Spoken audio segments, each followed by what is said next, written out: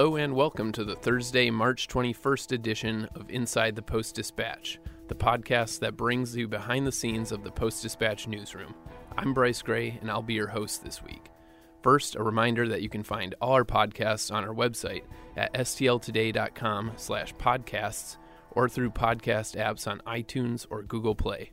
Joining me today is crime reporter Christine Byers, who will discuss her recent story about who investigates after police shootings in St. Louis, a seemingly simple question with answers that apparently are anything but. As she found, it's, quote, almost anyone's guess about who handles that aspect of police oversight in St. Louis, despite some reforms adopted in 2014, immediately after Ferguson. Christine, thanks for being here and welcome to the show. Thanks for having me, Bryce. Glad to do it. So I guess to just jump in, can you address the question that is phrased in the very headline of the story here? So, briefly fill us in on what happens after a police shooting in St. Louis, who looks into it, and kind of where do things go from there with findings? Sure, I'd be happy to. First and foremost, though, I just need to address the fact that I am dealing with a cold at the moment, so pardon me if my voice sounds pretty authentic crime reporter today. So, but for when there's a police shooting in the city of St. Louis, what is supposed to happen is that a special unit called the Force Investigation Unit is supposed to arrive at the scene.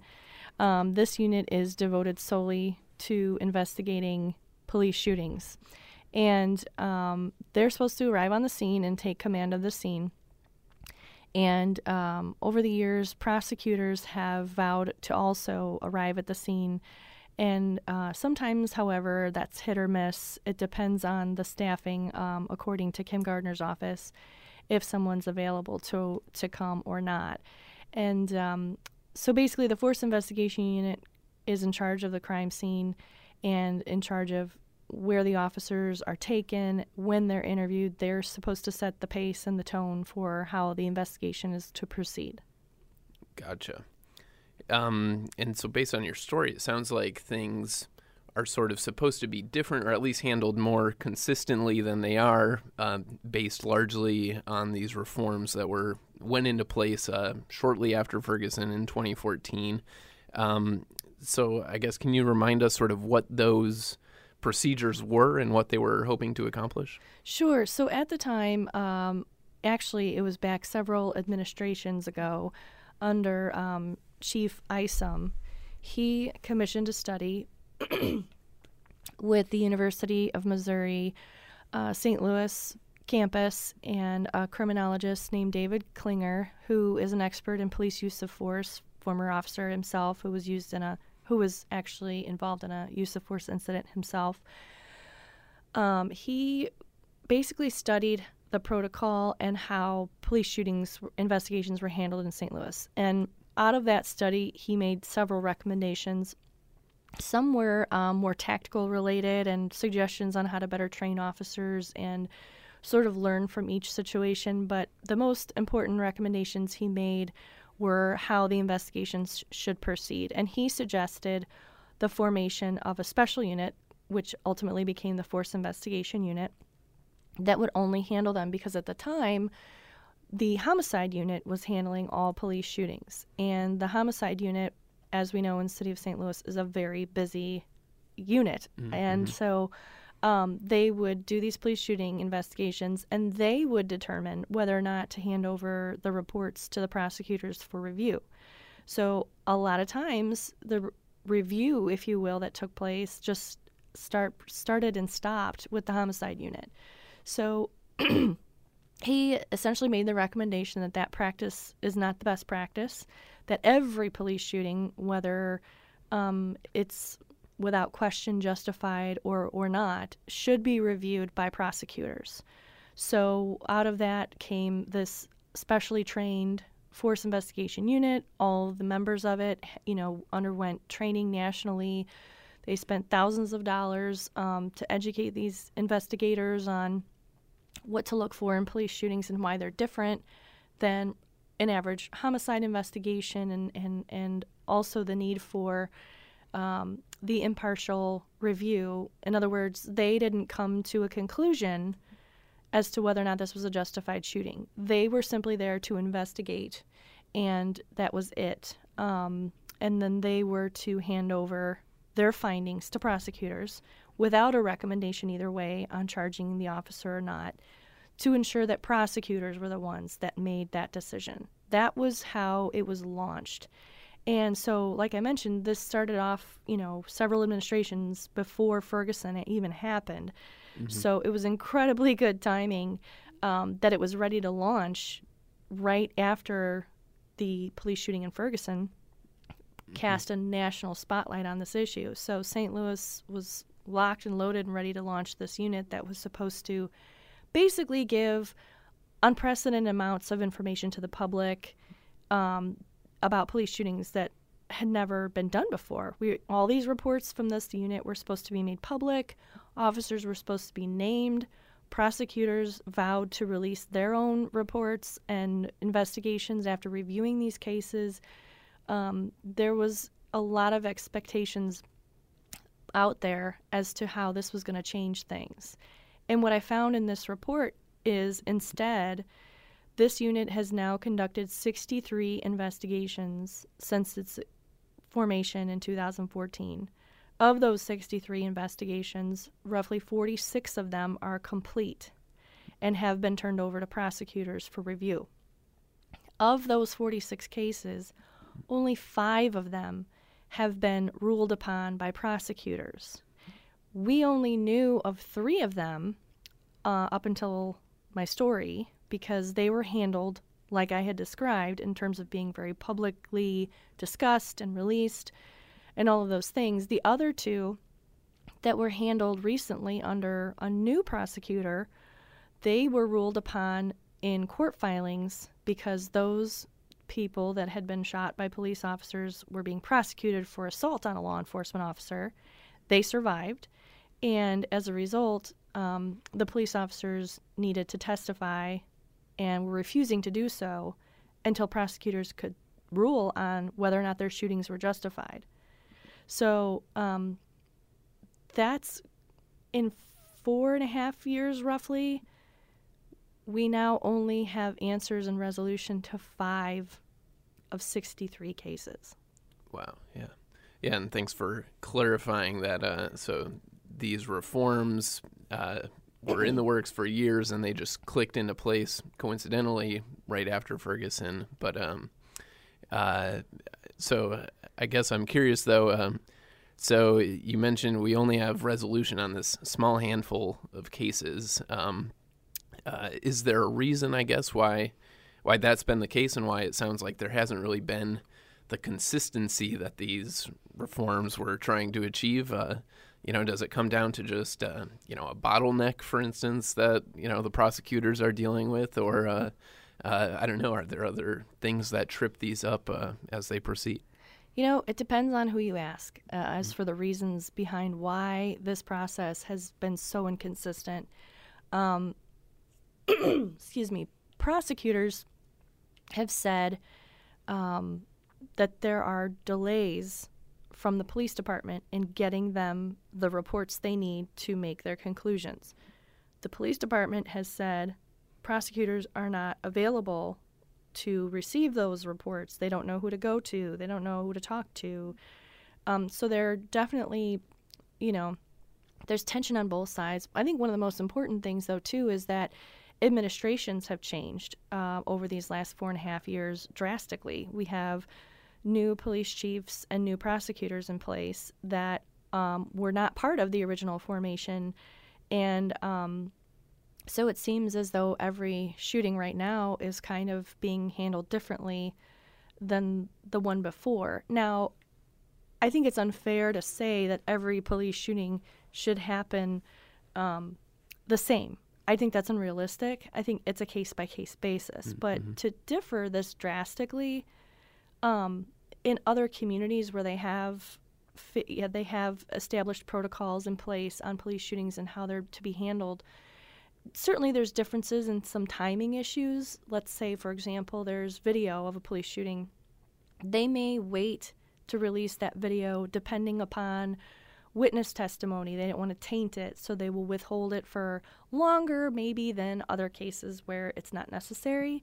So there's going to be there's going to be inconsistencies like that, but not when it comes to 4.5 years, 63 cases, and we only know about 5 that have been decided upon. It doesn't take 4.5 years to figure these things out. Yeah. So your story mentioned Los Angeles as at least one other place where things are done a little differently, apparently. So can you elaborate sort of on a comparison of us versus other cities? Are there clear-cut success stories elsewhere? And, where do we fall on the spectrum, I suppose? Certainly. I mean, the experts that I talked to, again, going back to David Klinger with the University of Missouri St. Louis, who did the study, excuse me, he talked about Los Angeles being an example of a community that established a different protocol for police shootings a long time ago and has pretty much stuck with it. And in fact, it's become more transparent since Ferguson, as a lot of things have on police shootings, with, I think, police leaders realizing the need to share information with the public that very much deserves to know why a police officer felt the need to take someone's life.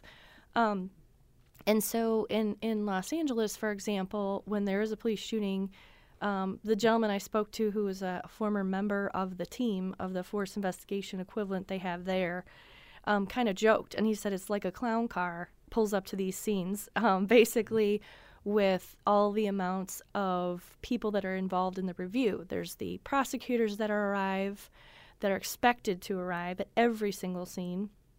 There's the force investigation unit that is expected to arrive, and then there's also an internal affairs component to it that is going to look at whether or not department policies were followed.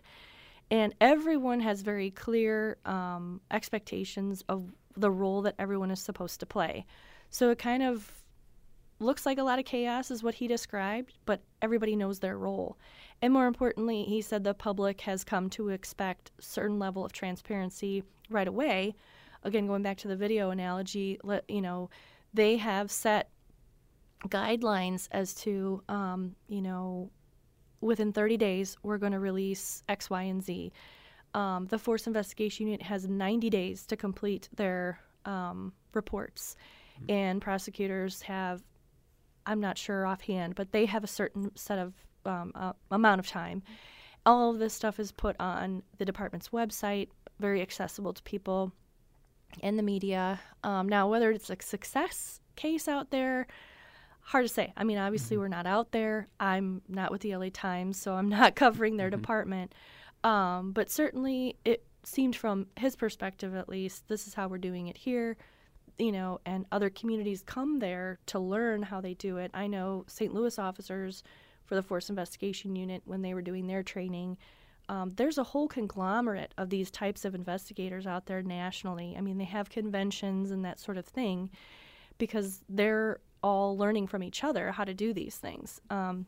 So, I mean, I wouldn't say St. Louis is necessarily at the bottom of the barrel because we have a force. The fact that we have a Force Investigation Unit is good. Industry standard, really, at this point, I would say. But definitely compared to the others in the country, it seems that the processes are very inconsistent still to this day. And that's another thing to mention, too, is when I said administrations changed over the years, so has the Force Investigation Unit itself. The detectives that started it and everything like that have completely turned over. So there's a whole new unit in place as well. Mm-hmm. The clown car was a good quote, and I guess makes me wonder, is it difficult, either both logistically or in terms of funding, to kind of assemble these, well-rounded teams, I guess, that are going to, not only work towards these answers quickly, but, in ways that are transparent and everything?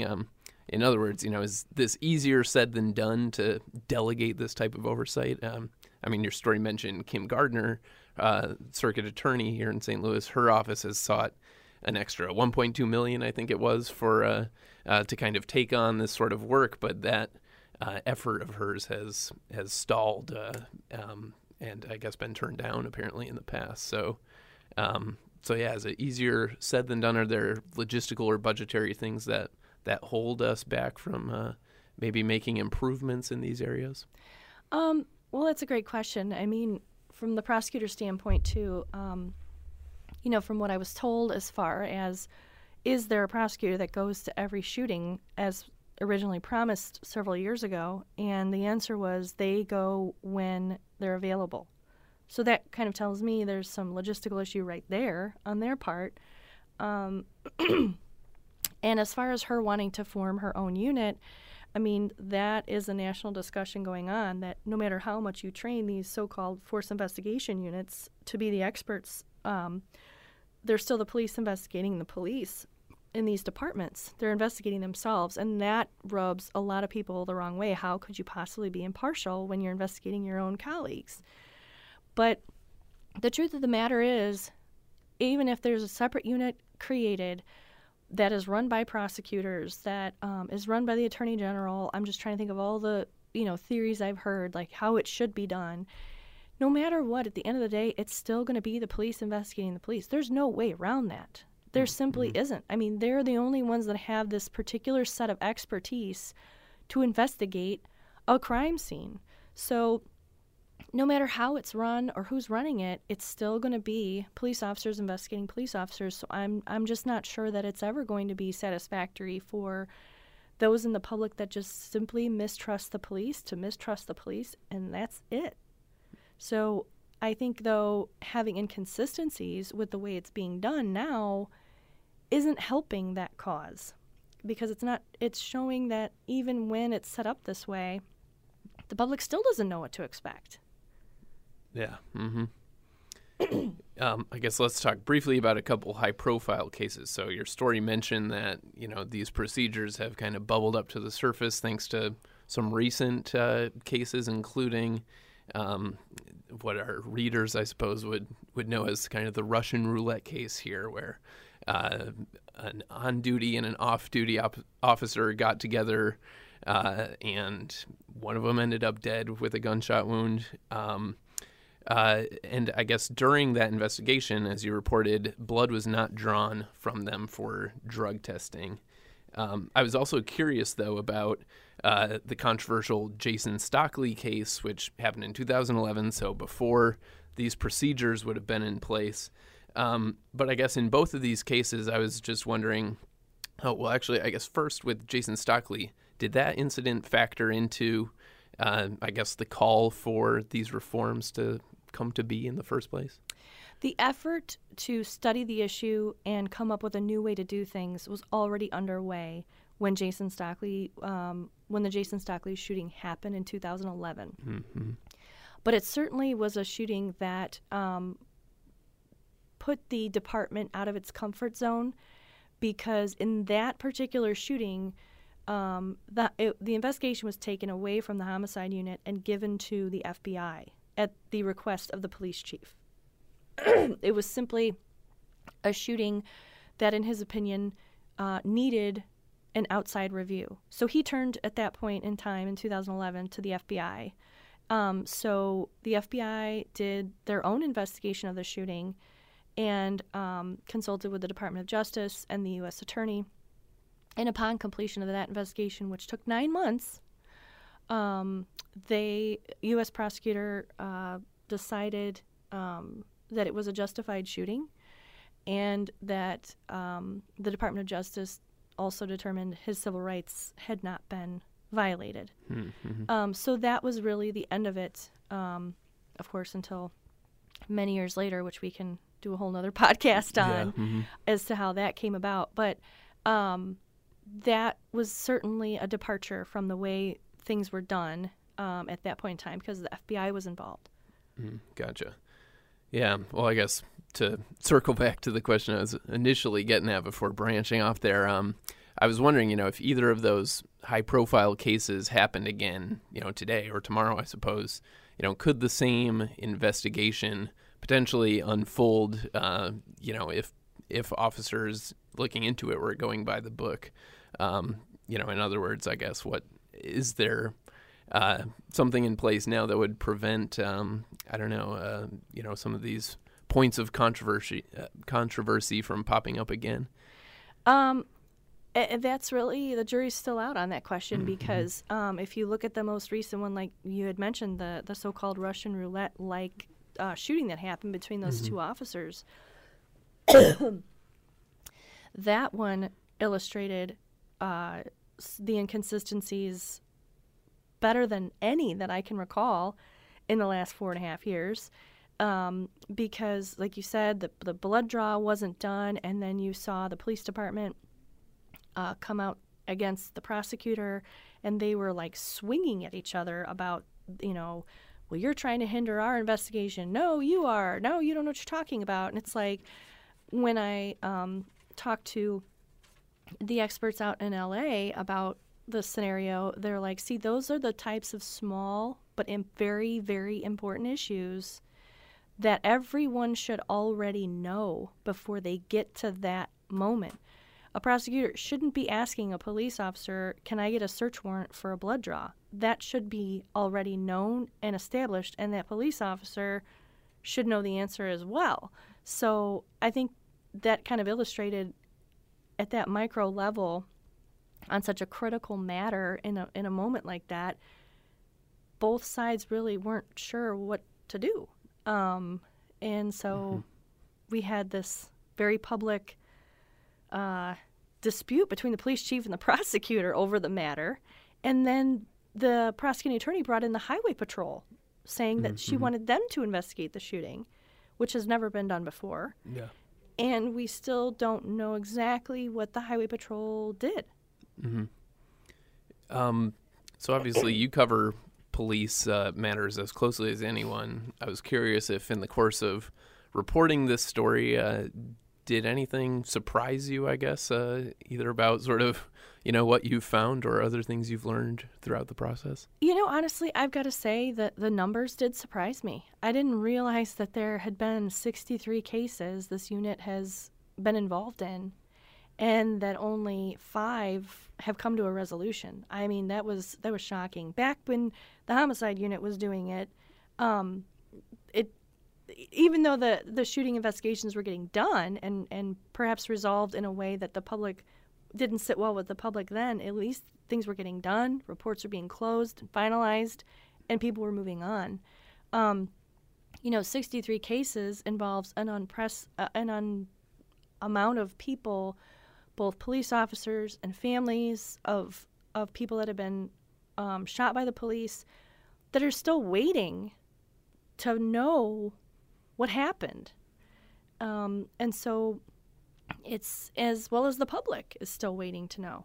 So that was surprising to me, just the amount of cases that are out there. And then plus, the department also said that the 46 cases that they have completed the investigations for all happened before 2018.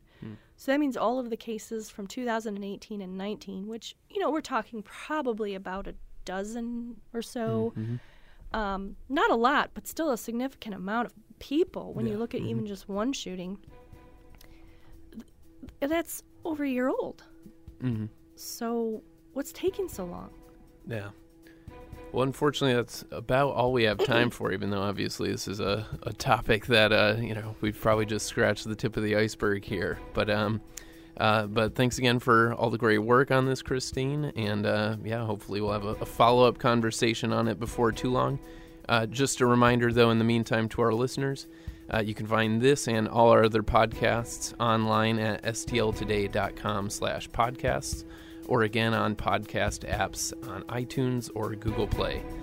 Once again, I'm Bryce Gray. Thanks again for listening, and as always, feel free to subscribe to support Christine's great work and the other work done here at the Post-Dispatch. Thanks again for listening to Inside the Post-Dispatch.